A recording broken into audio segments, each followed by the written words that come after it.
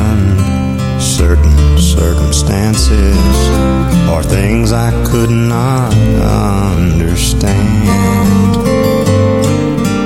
Many times in trials, weakness blurs my vision, and my frustration gets so out of hand. Yes, then I am reminded I've never been forsaken. I've never had to stand the test alone. As I look at all the victories, the Spirit rises up in me. It's through the fire my weakness is made strong. He never promised that the cross would not get heavy, or the hill would not be hard to climb.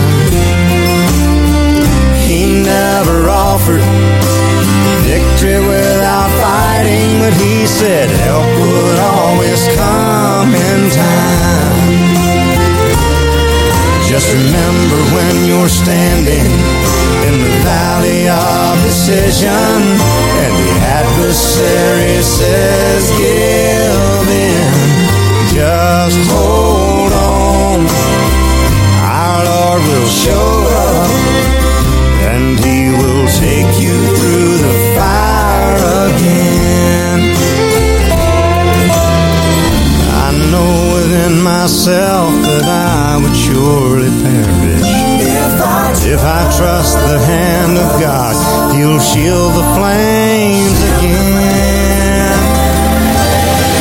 He never promised that the cross would not get heavy, and the hill would not be hard to climb. He never offered victory without fighting, but he said help would always come in time.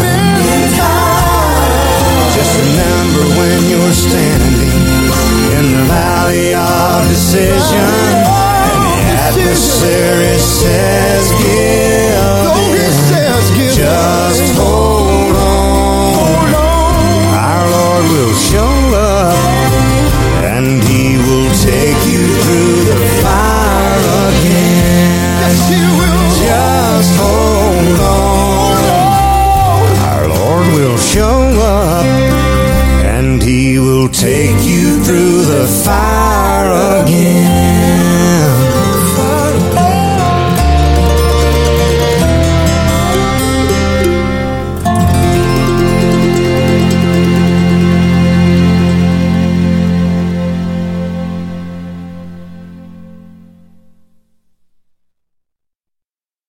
Let's go to one of my favourite passages in the Bible, Amos chapter 7, verse 14 and 15. This is where we're going to take a look at a very important biblical principle. I was not expecting you to say Amos. Really? Well, when you were like one of my favourites, I was like, oh, Daniel or Revelation, here we go.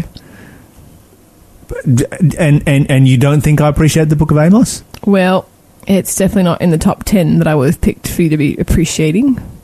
Okay. I'm sure you appreciate it, just, you know. No, Amos is awesome. Particularly this passage in Amos. All right. Chapter 7, verse 14 and 15. Please, Mon. But Amos replied, I'm not a professional prophet, and I was never trained to be one. I'm just a shepherd, and I take care of sycamore fig trees. But the Lord called me away from my flock and told me, go and prophesy to my people in Israel.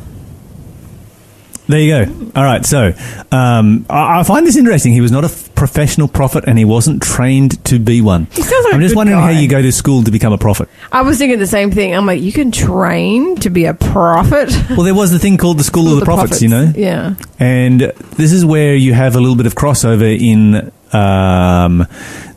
ancient language and usage between the gift of prophecy and the work of prophesying.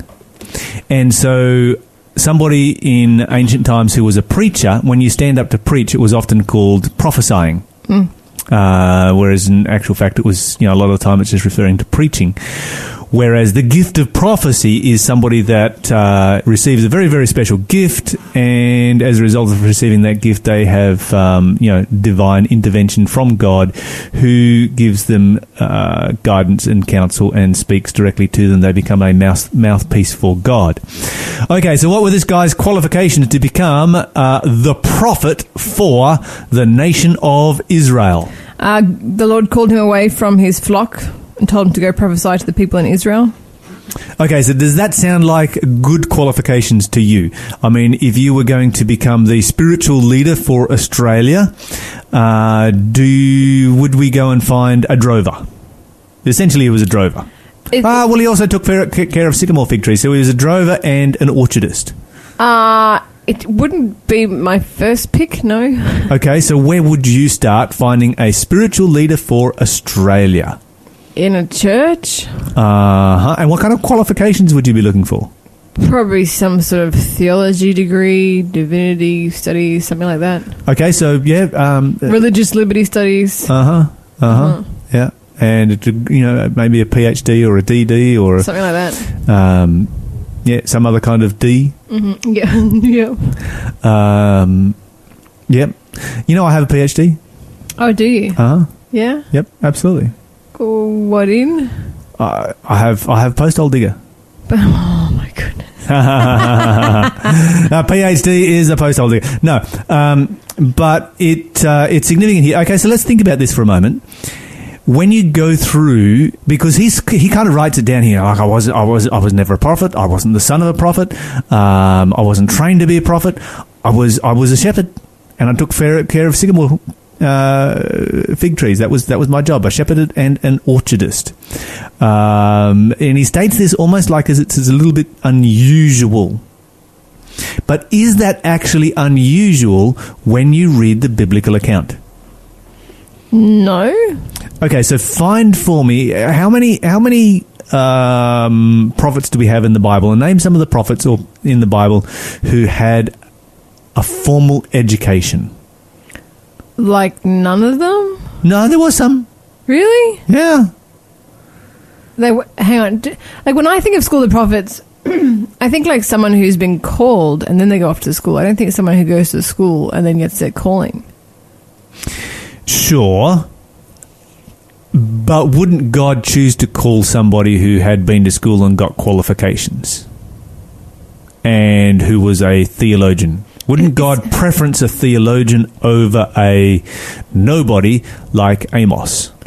I mean, not really. God seems to have a back catalogue of doing this. He anoints shepherd boys to be kings and this kind of stuff. Gets people who are threshing wheat and doing wine press in secret to lead armies. It seems to be his MO. I mean, even Saul, even though Saul ended up being a bit of a downer, he was just some guy in a crowd. I feel like almost none of the people that God's called have been professionals or highly trained or PhD toting characters. Did you notice that King Saul was a prophet? I did, but I forgot. There you go. Yeah, there's a piece of trivia that very few people actually realise, that when Paul was called to be king, he was filled with the Holy Spirit. Saul, sorry. Yeah, Saul and King Saul. Mm-hmm. King Saul, not Paul. I'm getting my Saul's mixed up. But King Saul, when he was called to be king, he was filled with the Holy Spirit. The Bible says he had a conversion experience and he received the gift of prophecy. Kind of messed that up, didn't he? A big time. Big time. Very sadly. Very, very sadly. Okay, so when I read my Bible, this is what I find. I find that the Bible story is actually vastly different from Christianity today. And it does disturb me somewhat.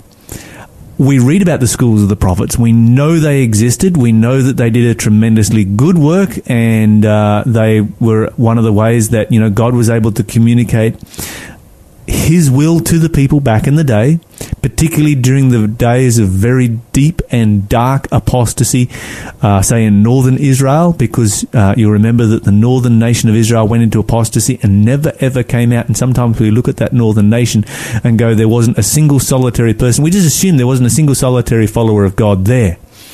But then we find, in the time of Elijah, where Elijah's like, I'm the only one left. You know, yeah, sure, there's some people down in Judah that follow God, but here in Israel, there is no one that follows God. And God comes like, yeah, no, actually, you're wrong. There's 7,000 in this nation. Oh, really? That follow me. And then you continue on in the story and you find that there's a man by the name of Obadiah. And Obadiah is a righteous man and a follower of God as well.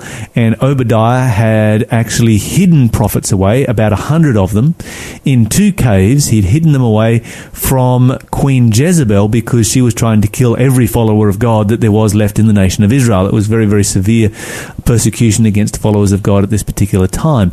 And so we look at that northern nation of Israel and it's like, yep, no, there wasn't any followers of God there, but there was just never any leadership who followed God. You know, the whole story of Hosea. Hosea was called to be a prophet. Hosea, Elisha, Elijah, you know, these were all called to be prophets to the northern nation of Israel. And of course, Elisha had the schools. He ran schools like Arise and this kind of thing, the schools of the prophets. And he would, travel to the various schools of the prophets where he would teach and preach and, disseminate the word of God, which is an incredibly important thing because the most powerful force in the world is education. I believe that. That's true. There is no question. There is nothing more powerful than education. We often look at different ways that we want to change the world. Like we want to change the world. We want to form a lobby group, or we want to get a petition, or we want to stand up and preach a series of sermons or something like that. But if you really want to change the world, you change the educational system, and in one generation, you've changed the world. You're listening to Faith FM, positively different radio. And of course, Elisha, who received double the spirit of Elijah, that's what he does. He establishes schools and he starts educating young people in the service of God.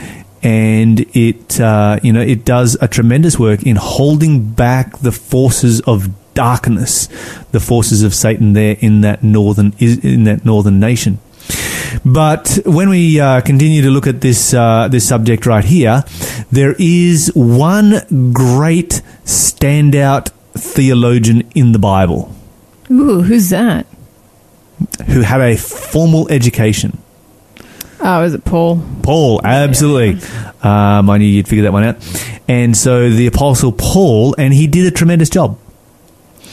He wrote a large portion of the New Testament. He didn't write all of it. He didn't write the majority of it by any stretch of the imagination, but he wrote some very important and significant books. The other thing that I find about Paul is that when you look at what Peter had to say about him, who was a fisherman, Peter said that Paul was hard to understand. I can see why. Okay.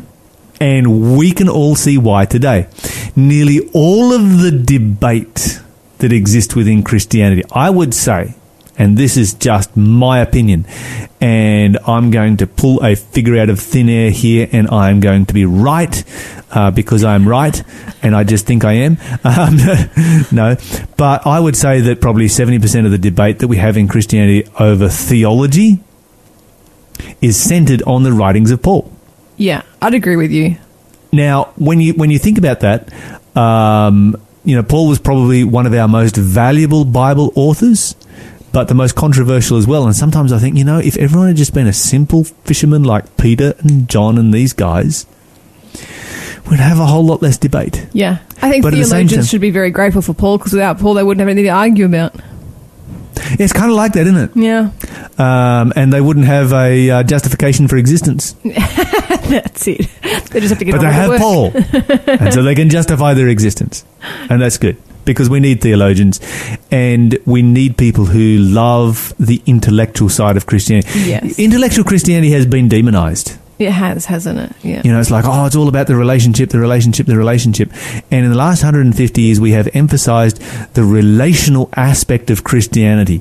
And that is incredibly important. But in doing so, we have demonized the theological aspect and the intellectual aspect of Christianity. Which is sad, because it's often sometimes the theological folk who can draw out the most beautiful lessons from the Bible. Absolutely. They say the most beautiful quotes. Yeah. Yeah. This is so true. And we've also marginalized a whole group within Christianity who connect with God on an intellectual level. And it is not wrong to connect with God on an intellectual level. We have sort of looked at it as being wrong, but it is not wrong. There are many different ways. People connect with God in different ways, and people have a relationship with God in many different ways. And some people have a relationship with God through an intellectual connection. Okay, so when we look at this particular individual right here, we have somebody who's actually the norm. He doesn't feel like he's the norm, that's obvious, but he actually is the norm in that God has chosen him. He would not be the norm today. No. This person would struggle. Amos would struggle to find employment in any church today. In fact, if you go through the Bible, if you look at the disciples, and I have actually, I'm going to read this to you. Can I read? I'm going to read something. Go on. It's a bit of a tongue-in-cheek. It's a bit fun. And it's a bit of an illustration, but it kind of highlights a really important point. Okay. Because often we place all of these human requirements on anybody that we'll put into, this job or that job or the other job. Whereas, the greatest requirement for ministry is a BA, and not one that you get from an institution, but one that you get from God, and that is being born again. Amen. We need to be born again. Okay, so the subject here is disciple recruitment. And the issue at stake is that Jesus has come down to this earth. He has been commissioned by God the Father to start a new global religion. So he has arrived on earth, and he has started to find people to recruit. He's like, okay, this is a big task. I've got to affect the entire planet for the next 2,000 years. This is no small project that I'm taking on at this particular point. This is going to be something big, and so, all right, where do I start? Now, place yourself in Jesus' shoes. Let's say that somebody comes to you and says, I want you to start a new global religion that will affect the world for the next 2,000 years. You're going to look for some people of pretty high qualifications and skill. Like in marketing and PR. And So it's a memo to Jesus, son of Joseph, woodcrafters of Nazareth. It is from the Jordan Management Consultants in Jerusalem. It says this: thank you for submitting the resumes of the 12 men you have picked for management positions in your new organization. All of them have completed our battery of tests, and we have not only run the results through our computer, but have also arranged personal interviews for each of them with our psychological and vocational aptitude consultant. The profiles of all tested are included. You will want to study them carefully as a part of our service, and for your guidance, allow us some general comments, much as an auditor would make general statements. This is a result of staff consultation and without an additional fee. Okay, so this is going to be fun, right? It is the staff opinion that most of your nominees are lacking in education and vocational aptitude for the type of enterprise you are undertaking. They do not have the team concept. We would recommend that you continue your search for educated persons of experience in managerial ability and proven capacity. Simon Peter is emotionally unstable and given to fits of temper. He speaks his mind often without considering the consequences. He has radical left-wing political leanings with connections to a dangerous terrorist organization called the Zealots. He was found to be carrying a concealed weapon at his interview. Andrew is a natural follower and has absolutely no leadership qualities. The two brothers, James and John, place personal interest above company loyalty. Both have a violent reputation and dysfunctional parents. Thomas suffers from depression and mental instability. He has a concrete worldview and lacks the capacity for conceptual thought.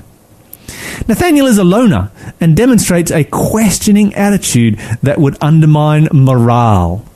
Bartholomew is racist and displays an unfounded elitist attitude. Philip is short-sighted and lacking in vision. We feel further that it is our duty to tell you that Matthew has extreme right-wing political alliances. The Greater Jerusalem Better Business Bureau has blacklisted him as a result of known criminal associations, accusations of fraud and racketeering. James, the son of Alphaeus, and Thaddeus both registered a high score on the manic depressive scale. Okay, so when we read this through, it is kind of fun. Yeah. But at the same time, it does point out that it really does. It makes a point here. It continues on. It's not finished yet. One of the candidates, however, shows great potential. He's a man of ability and resourcefulness, meets people well, and has a keen business mind and has contacts in high places. He's highly motivated, ambitious, and responsible. He holds a bachelor's degree in theology and a master's degree in accounting. We recommended Judas Iscariot as your controller and right-hand man. The enterprise you are undertaking is ambitious to say the least. We wish you every success. Okay, wow. Let's stop and think about this. Yes. Jesus had one and only one disciple who had formal education and qualifications, and which one was the one that let him down the most? Yeah, Judas. Judas was one. The simple reality is that none of these men right here, none of the disciples outside of Judas, and even Jesus himself could gain employment in the vast majority of Christian churches, our church included today. That's right. And that's a little bit scary. Although we do have a few PNDs around. You know what PND is? PNDs? What's PND. Yeah. I'm a PND. What's a PND? Pastor, no degree. I love it. But, you know, some people look down on me about that. I hold my head high because I am in good company when I look at the people that Jesus chose for his followers. This is...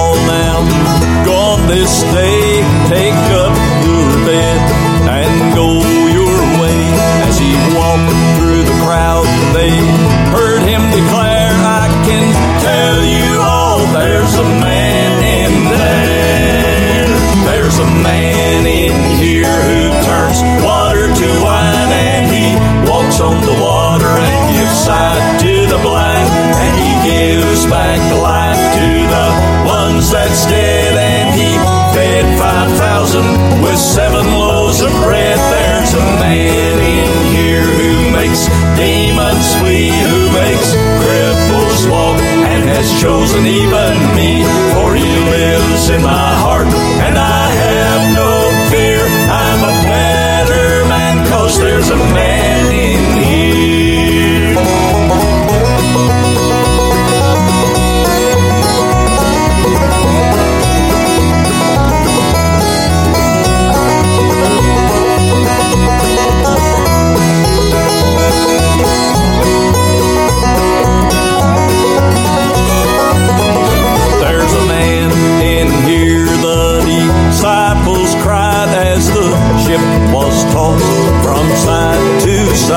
So they woke him up as the waves dashed high and said, "Don't you care that we're about to die?" He said, "Peace, be still." When the winds had laid, he said, "Where's your faith? Why were you so afraid?" When they saw that the sea was calm and clear, they said, "Thank you, God, there's a man in here. There's a man in here who turns water to wine, and he walks on the water and gives sight to the blind, and he gives back life to the ones that's dead, and he fed 5,000 with 7 loaves of bread. There's a man in here who makes demons flee, who makes cripples walk, and has chosen even me, for he lives in my heart, and I have no fear. I'm a better man, 'cause there's a man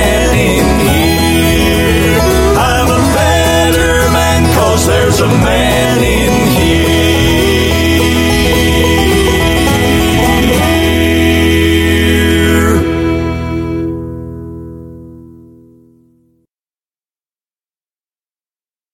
Amos chapter 1 and verse 3, please. Amos chapter 1 and verse 3. Happy thoughts, happy thoughts, happy thoughts. Yeah, you're about Love being alive. you're about to read Everything's Amos. You do know what Amos is about, right? God's judgment on Israel's neighbours. Yes, and but that's only the intro. Okay, you read for us verse 3. This is what the Lord says. The people of Damascus have sinned again and again, and I will not let them go unpunished. They beat down my people in Gilead as grain is threshed with iron sledges. Wow, I have an iron sledge inside my brain right now. I know exactly how that feels. And it's bashing backwards and forwards, right? Oh, it hurts so much. Okay, so, of course, here Amos continues to go on and he lists the sins, the crimes, the outrages, the atrocities of places like Philistia, Syria, Phoenicia, Edom, Ammon, and Moab. And often these were crimes that were being perpetrated against Israel. They were being perpetrated against nations around them. This was a society and this was a time when these atrocities would often go unchecked and unpunished. And Amos stands up on his soapbox and he lists their sins and he states that God will step in, God will intervene, and God will judge these nations for what they are actually doing. That God will not stand back forever and just let it continue on. That must have been good news for the Israelites, wouldn't you think? Oh, absolutely. I was just thinking, man, that'd be awesome to hear. It'd be a very patriotic speech to make. God's got your back and he's looking after you. All right, let's go over then to the rest of the book, shall we? Yep. Amos chapter 3, starting in verse 9, 10, and 11, if you could read that for us, please.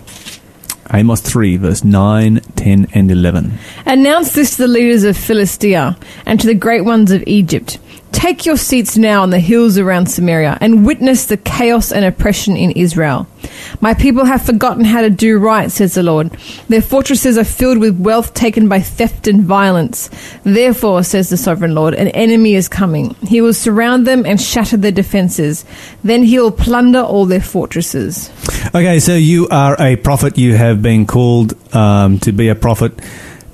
From being a shepherd, you stand up on your soapbox in the middle of the city of Samaria in the nation of Israel, and you talk about the atrocities of the surrounding nations, and they're like, yeah, and how God will judge them, and everyone's like, yeah. And now what does he say? No, he knows. He's like, all you guys that are doing atrocities, take a seat. Yeah. Because we're doing it worse than you can learn from us. Yeah. If you want to find out how to do bad atrocities, you can actually learn from us. Mm-hmm. How do you think the nation of Israel is feeling now? You know, I think they probably realise they've been served a lesson. Yeah. Let's go to chapter 4, verse 1 and 2. Turning over pages. Listen to me, you fat cows living in Samaria, you women who oppress the poor and crush the needy, and who are always calling to your husbands, bring us another drink. The sovereign Lord has sworn this by his holiness. The time will come when you will be led away with hooks in your noses. Every last one of you will be dragged away like a fish on a hook. I'm just wondering how I would get along in church if I stood up and addressed the women in my church as fat cows.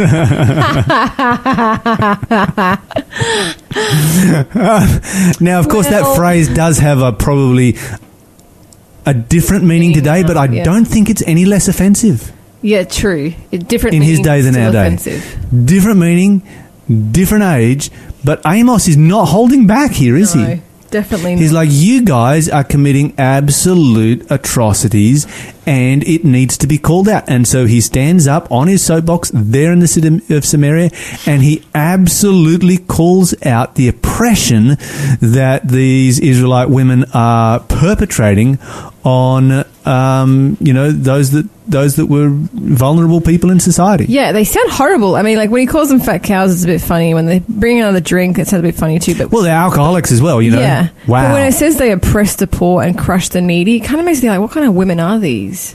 Like, who would do that? Who would oppress the poor and crush the needy? And to get that bad, you have to think that it had to be generational. Yeah, exactly. Because this is not the natural, ordinary person just goes out and says, you know what, I'm going to be a psychopath. Yeah. Exactly, because I mean, think about it. Women are usually, have a reputation of being the gentler, kinder, more relational of the two genders, and they, have more of a heart. Yeah, they're the ones who are out there running the soup kitchens and being Mother Teresa's, so to speak, and Florence Nightingales. But it's for the women, like, sure, when men go down the gurgler, they're off like, being Hitlers and despots and whatever. But when the women of the society have gotten to the point where even they're oppressing the poor and crushing the needy, it makes you think, man, this whole society must just have gone down the gurgler. Big time. And I think that's why he's actually highlighting the women. Yeah. Is because, as you say. Anyway, chapter 5, verse 10 through 15. Let's have those verses.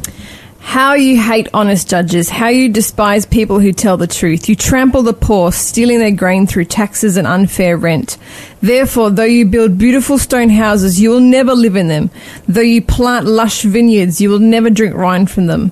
For I know the vast number of your sins and the depth of your rebellions. You oppress good people by taking bribes and deprive the poor of justice in the courts. So those who are smart keep their mouths shut, for it is an evil time. Do what is good and run from evil so that you may live. Then the Lord God of heaven's armies will be your helper, just as you have claimed.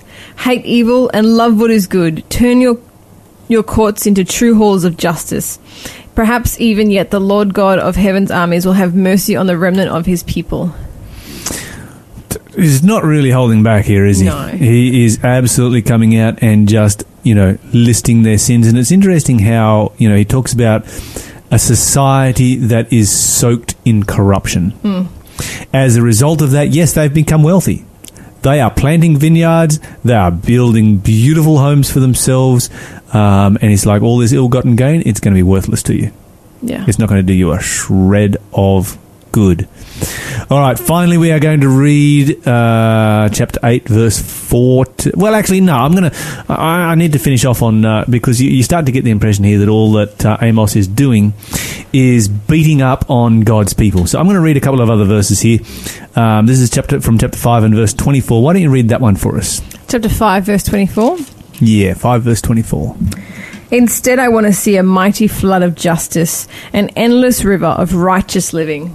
I like how it says in this translation, but let justice roll on like a river, righteousness like a never-failing stream. And then, of course, when you come down to the end of Amos, the whole last chapter, or particularly the last part of the last chapter, is a song of victory, really. And so Amos is laying it before them. You have these options here. You have the future restoration of God's people.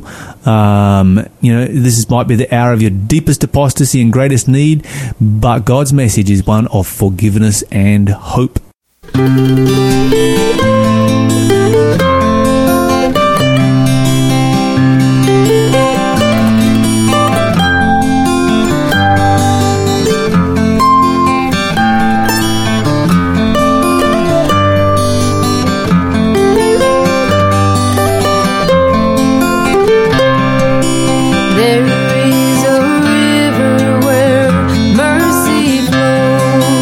I'm gonna follow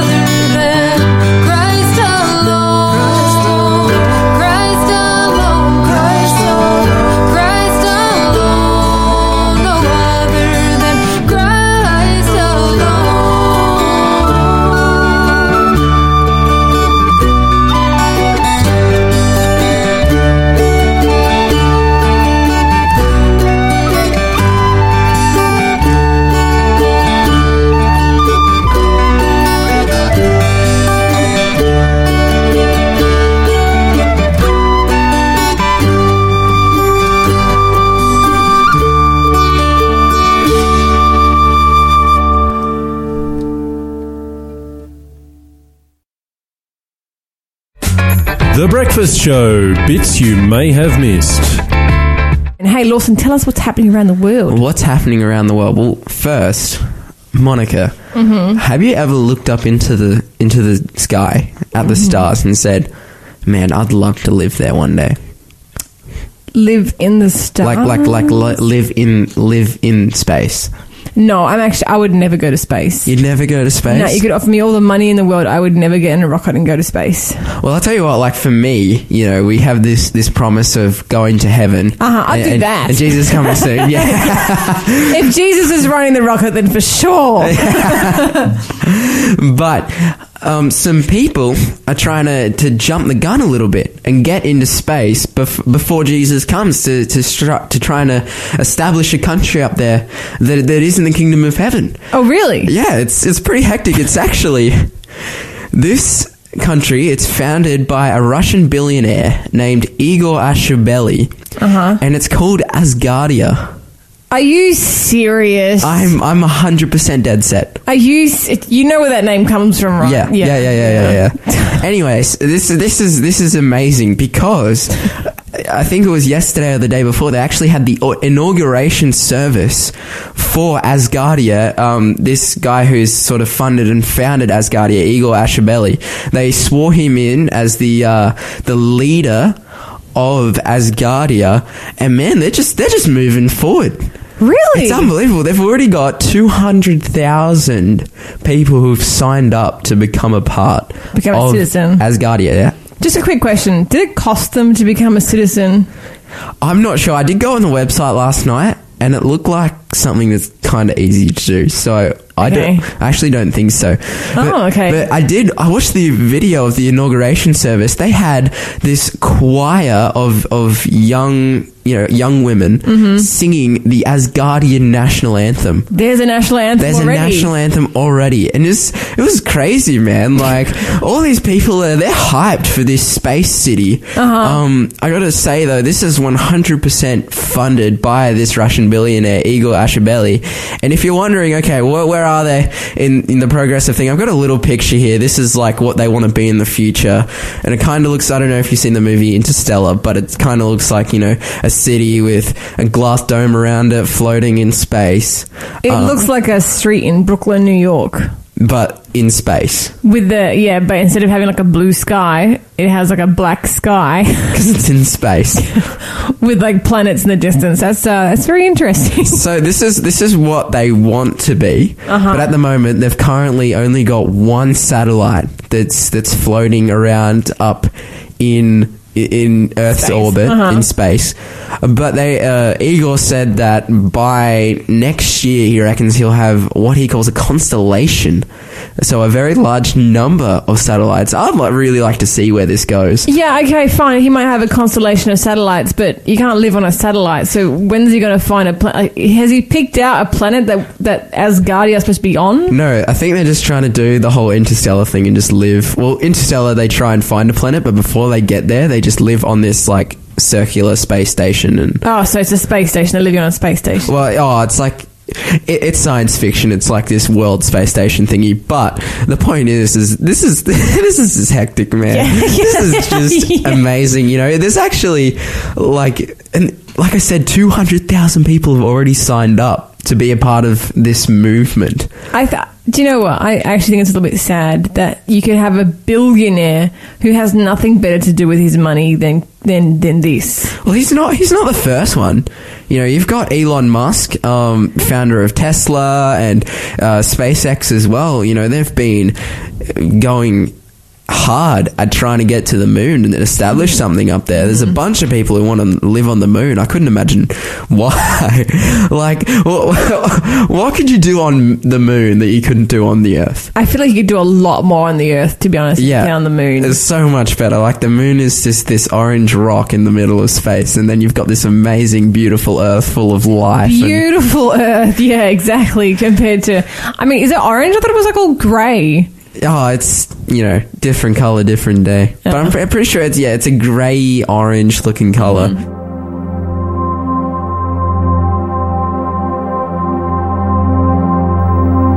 Hear the sound of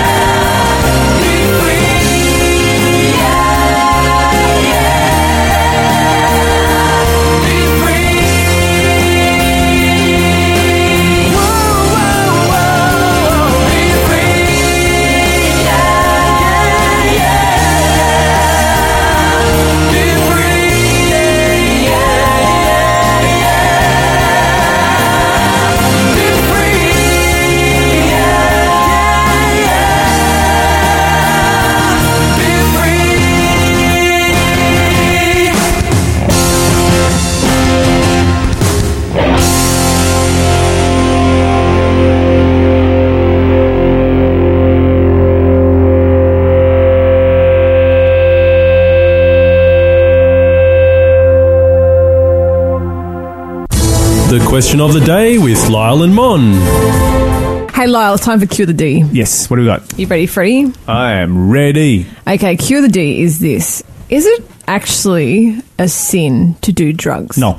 Like, it's not unhealthy. I mean, it's not healthy, but it is actually a sin. No. Okay, cool. So let's all go do drugs. Because you're probably thinking about doing drugs right now, right? It's going through your head. I would love to do drugs right now. I mean, I'd like to do some cookies right now, but... You would love to do drugs right now because you have a headache, a massive splitting headache today. Yes, that's and true. we're all praying for Mon and feeling very, very sorry for her. Thanks. She's not feeling that great. Okay, so the answer is no when they are prescribed by your medical practitioner. Okay. The way this question is written, I think the questioner is probably not talking about medicinal drugs. I suspect the questioner is talking about recreational drugs, and it is definitely wrong, according to the Bible, to do recreational drugs. Do you know the Bible talks a lot about recreational drugs? I did not. Ah, yeah. Absolutely. Well, think about this. Alcohol. Is alcohol mentioned in the Bible? Oh, absolutely it is. And does the Bible say don't touch it? Oh, 100%. Does the Bible say don't drink it? Yeah. Does the Bible say don't look at it? Yes, it does. The Bible's pretty clear Very when it clear. comes to the issue of alcohol. And alcohol is a mind-altering addictive drug. And we need to recognize it as such. Okay, but that's not the only drug that is mentioned in the Bible. Can you think of another one that might be mentioned? Nicotine? No, nicotine is not mentioned. It wasn't invented in Bible times, in Bible lands. Marijuana? Not marijuana. I'm blanking. Is it sugar? No, heroin. Oh, heroin! Yeah. Or Really? opium. I should say opium. Okay, yeah, opioids, yeah. Opioids. I think heroin's an opioid, isn't it? It comes Yeah, from I'm opium. pretty sure. Yeah. Yeah. I think that's how it works. Anyway, let's read it from Deuteronomy. Okay, so we're going back 3,500 years. This is the first books of the Bible ever to be written. These are the books of Moses. This is the original canon right here. And it says, lest there should be among you a man or woman or family or tribe whose heart turns away this day from the Lord our God to go and serve the gods of these nations, lest there should be among you a root that bears opium and wormwood. It actually says gall in the Old English, but it's talking about opium here. A poisonous and bitter herb. And so the Bible likens idolatry to the use of recreational drugs. Yeah, that's not great. So idolatry and drug taking, recreational drug taking, kind of goes hand in hand. Okay, so you think about it. Very simple question right here. Should a Christian ever involve themselves in something that is addictive? Definitely not. No, because a Christian should always aim to have self-control through the power of the Holy Spirit. And addiction by nature is something that removes self-control. And freedom. Self-control and freedom. Yeah, that's right. Yeah. It takes away your freedom. You are chained to it. You can't get away from it. You are always, focused on and looking at when and where and how you can get your next fix. And it just starts to completely rule and take over your entire life. Okay, so that's what the Bible says here. Don't even look at it. In fact, if you go over to the book of Revelation, the end of the Bible, right down near the end, the Bible talks about the fall of Babylon. And in Revelation chapter 18, the Bible says, and the light of a candle shall shine no more at in you. The voice of the bridegroom, of the bride, shall be heard no more at all in you. For your merchants were the great men of the earth. For by their sorceries, their pharmakia, their drugs, were all nations deceived. The Greek word there is pharmakia. It is the word for drugs. That's how Satan deceives the whole world at the end of time. You will see there a highway from God's own hand that will lead back the lost to the promised land. And the voice of the Savior will call us friends, saying, join in the song of the Lord. We will call back our armies returned from war, and we'll make into plowshares our useless swords, very soon to forget what they once were for, when we join in the song of the Lord. We will say in that day, to the Lord give thanks. We will not be afraid, for He comes to save. We will shout, we will call every tribe race. Come and join in the song of the Lord. You will see there a banquet for sinners spread, where we'll sit with the Lord at the table's head, and our shepherd himself is our wine and bread, and we'll join in the song of the Lord. We will say in that day to the Lord, give thanks. We will not be afraid, for he comes to save. We will shout, we will call every tribe and race. Come and join in the song of the Lord. When the remnant return to the promised land, when the highway of God brings us home to him, we'll be welcomed with love by our Savior friend. We will join in the song of the Lord. We will say in that day to the Lord, give thanks. We will not be afraid, for he comes to save. We will shout, we will call every tribe and race. Come and join in the song of the Lord. We will say in that day to the Lord, give thanks. We will not be afraid, for he comes to save. We will shout, we will call every tribe and race. Come and join in the song of the Lord. Come and join in the song of the Lord.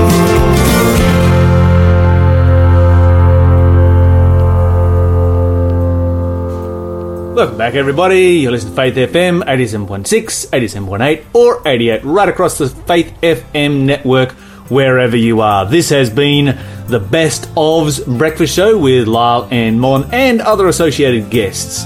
And as we come to the end of the show, I just want to encourage you all. Remember to talk faith, live faith, act faith, and you will grow strong in Jesus Christ.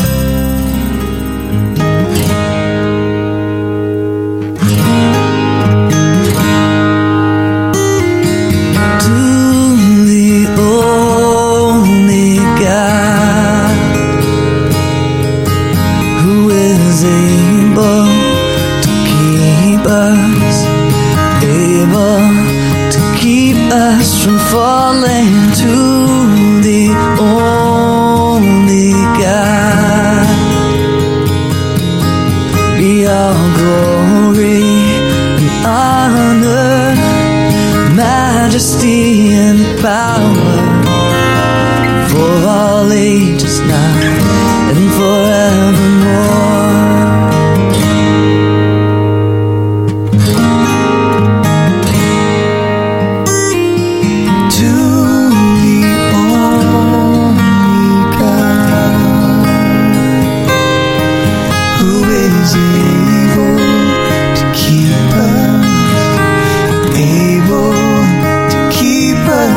Falling to the only God, be all glory and honor, majesty and power, for all ages now and